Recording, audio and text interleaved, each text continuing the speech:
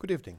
Welcome to the Tech Diaries podcast. I'm your host, Andre, and today I will be talking about DevOps.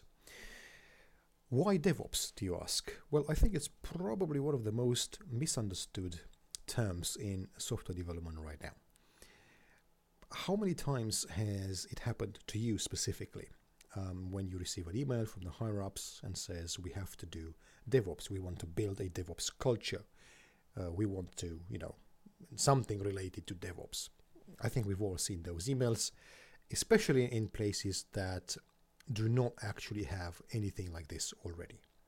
So the first question that we ask is, okay, what does it mean? If you've never done it before, how are you supposed to know what you're asked to do? And that's the biggest difficulty. What happens? Where do you start? What does it mean? So this is the whole point of the episode tonight, and let's start by describing DevOps. What does it mean? In my mind, DevOps has a few pillars which are very important. Automation is one of them. Speed, another one. Breaking down silos, which is always a big one in any company, really. And finally, sharing what you learn.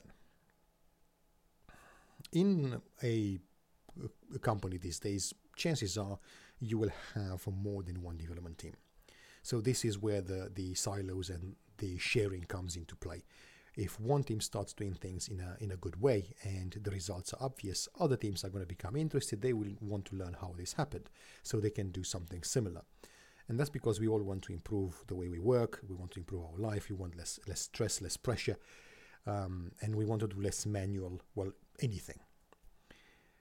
So, okay, so let's say that an important part of our work is to try and deliver more often. One of the issues that we have is that sometimes our delivery cycle can be quite slow, from weeks to months. I mean, weeks is a good one. If you're in a place where you can deliver every few weeks, that's a good place to be. But most places are not like that. There will be months and months and months. 3 months, let's say, would be on average. That's what I would expect to happen in most places.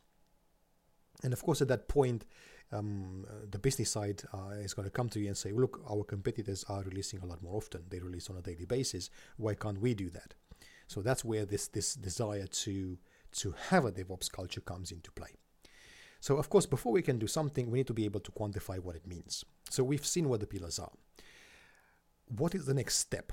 So the next step would be to describe what is it that we're trying to accomplish. Do we want to release more often? Do we want to automate stuff? Do we want to, maybe we want to automate our SDLC? At the end of the day, I'm not going to say all about speed, but speed is actually very important. So how do we do this? So let's say that our main goal is to deliver more often, right? Our business is only capable of releasing something to a production environment every 3 months.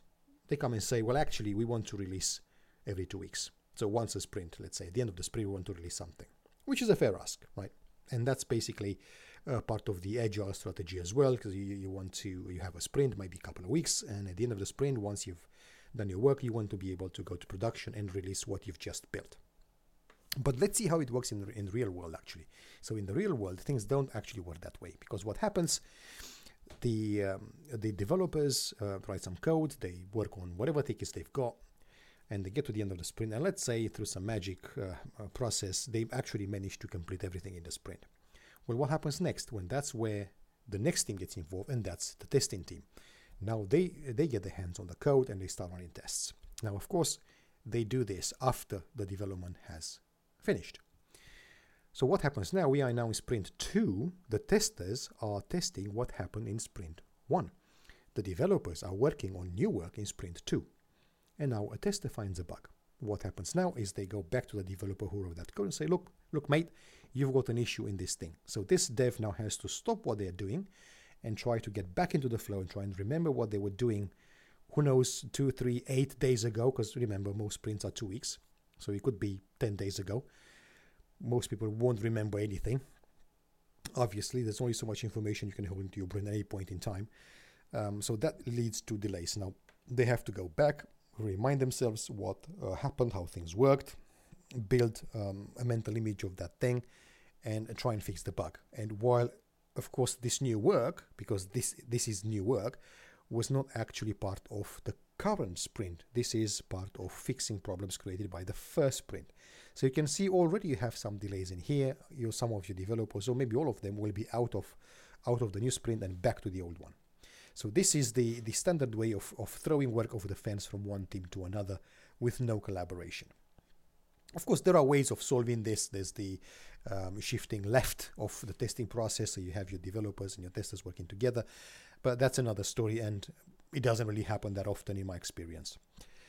So if you know that you want to release at the end of a sprint, what that means is you need to be sure that what you've done in one sprint is actually good enough to be released.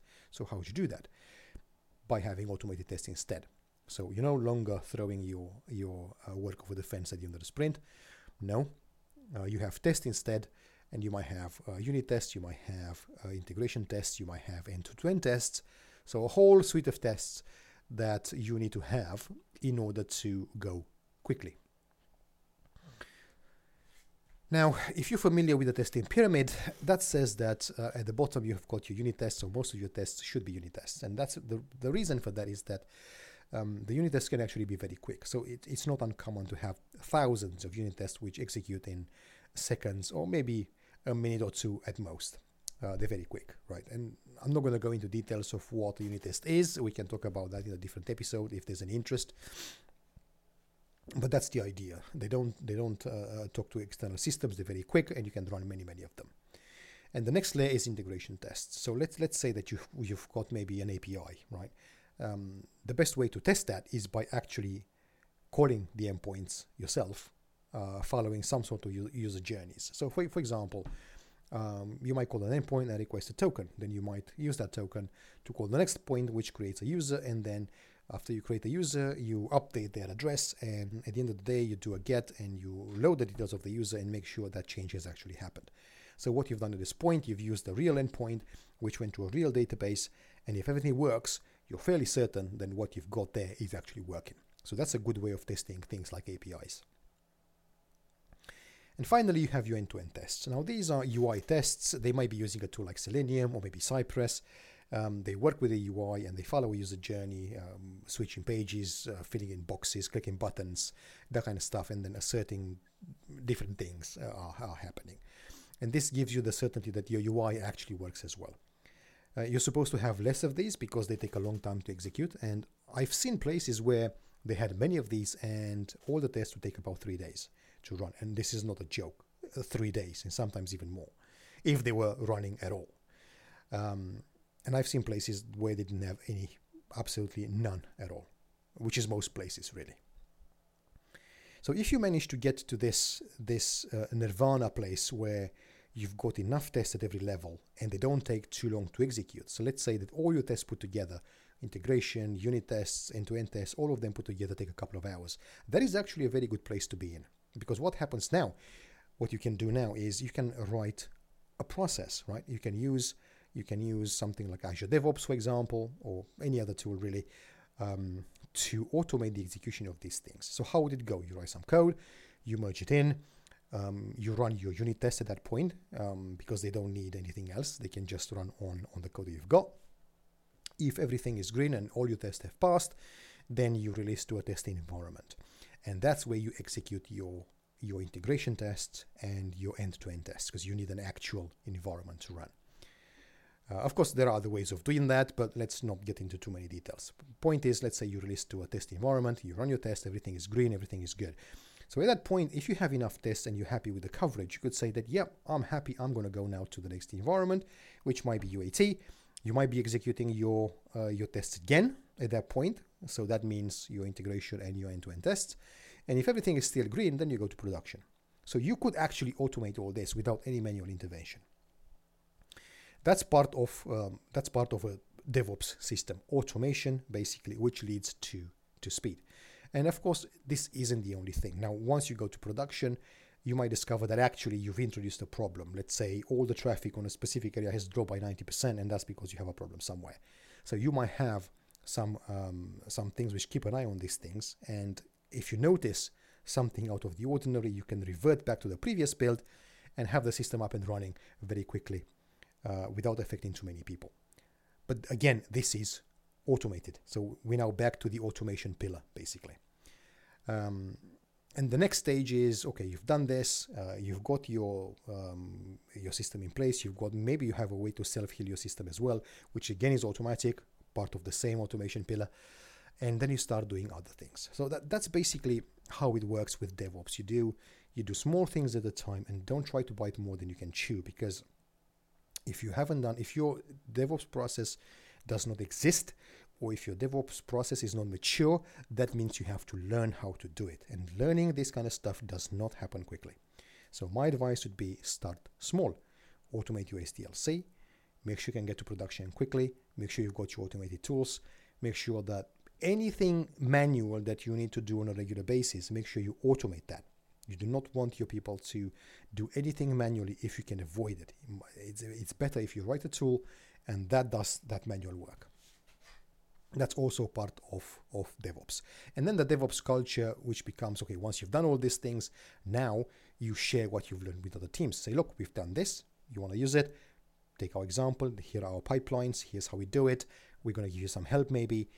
And you help them as well to become better, because that helps the business. What is our goal? Our goal when we work somewhere? Well, our goal is to make that business run really, really well. It transcends our just one team. It basically means that we have to now think, what is the best thing to do for this business? And it may be that actually I shouldn't be working on a specific thing on my in my backlog. Maybe I should be working on something else, because that provides more business to the team. Or maybe it unlocks something else for another team, and that speeds them up, which again is a benefit to the business. So that's kind of how I think we need to think about things. Whatever benefits, share what we learn, and break down the silos. Talk to people. You do not want to have a software developer silo. You do not want to have a tester silo. No, you want these people to talk to each other. You want your testers to work together with your developers at the time of the writing of the code, not later, because that leads to the process I was talking about in the beginning. That causes delays. And most companies do this. So you do not want to do this. No, you want to shift that work left, and you want to automate as many of the tests as you can.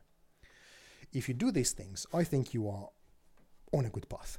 So you need to be able to identify what problems you're trying to solve and kind of work your way backwards. So you've just seen how we went from, I want to deliver more often. We've gone backwards to, well, we need to have tests. We can't have manual testing. And we went back, and it means we need to have end-to-end tests, and we need to have end-to-end tests, and we need to have integration tests, and we need to have unit tests. And you work backwards from there until you get to the point where you are right now. And that gives you a clear path of what you want to do. And of course, being able to articulate what you're doing to achieve this DevOps journey is what builds up support from the business side as well, because now they say you have actually a very good handle on what that means. The business doesn't know what DevOps means. Someone will probably hear the word somewhere, will read the word somewhere, and say, oh, our computer is doing DevOps, we do the same thing. But they don't actually know what it means.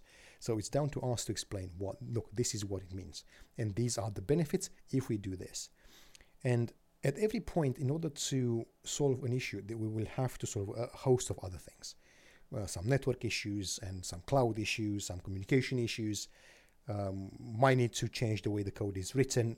All this kind of stuff will need to happen. But once people understand what you're trying to achieve, this will be a lot easier to sell, and it can actually improve the life of every software developer in that team or company. So that's basically how I'm looking at DevOps. Learn as much as you can, read as much as you can. Do not believe everything you read, because a lot of companies will say they do things when they don't actually do them. That has happened. I've actually been on DevOps courses where examples were given of specific companies, which I knew they were not correct, because even that company themselves said they were not doing things that way. So always, when you look at things, if you think something looks too good to be true, you're probably correct. No, instead focus on things that you can achieve, and there's always something we can do in every company, regardless of how many restrictions there are. Small things here and there, you can always improve something. So that's how I would start. Small improvements, but consistent improvements. Every week, every sprint, you're improving something. And if you do that, eventually you will be in a very good place. So that's kind of how I'm looking at this. I'm hoping this is useful to someone, and I'd be curious to see if there are any comments or any questions. If I need to dive a bit deeper into certain subjects, please let me know.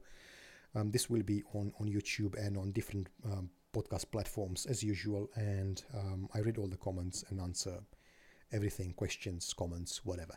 If you think I'm wrong with something, please say so. And yeah, have a nice evening, and thank you very much for your time.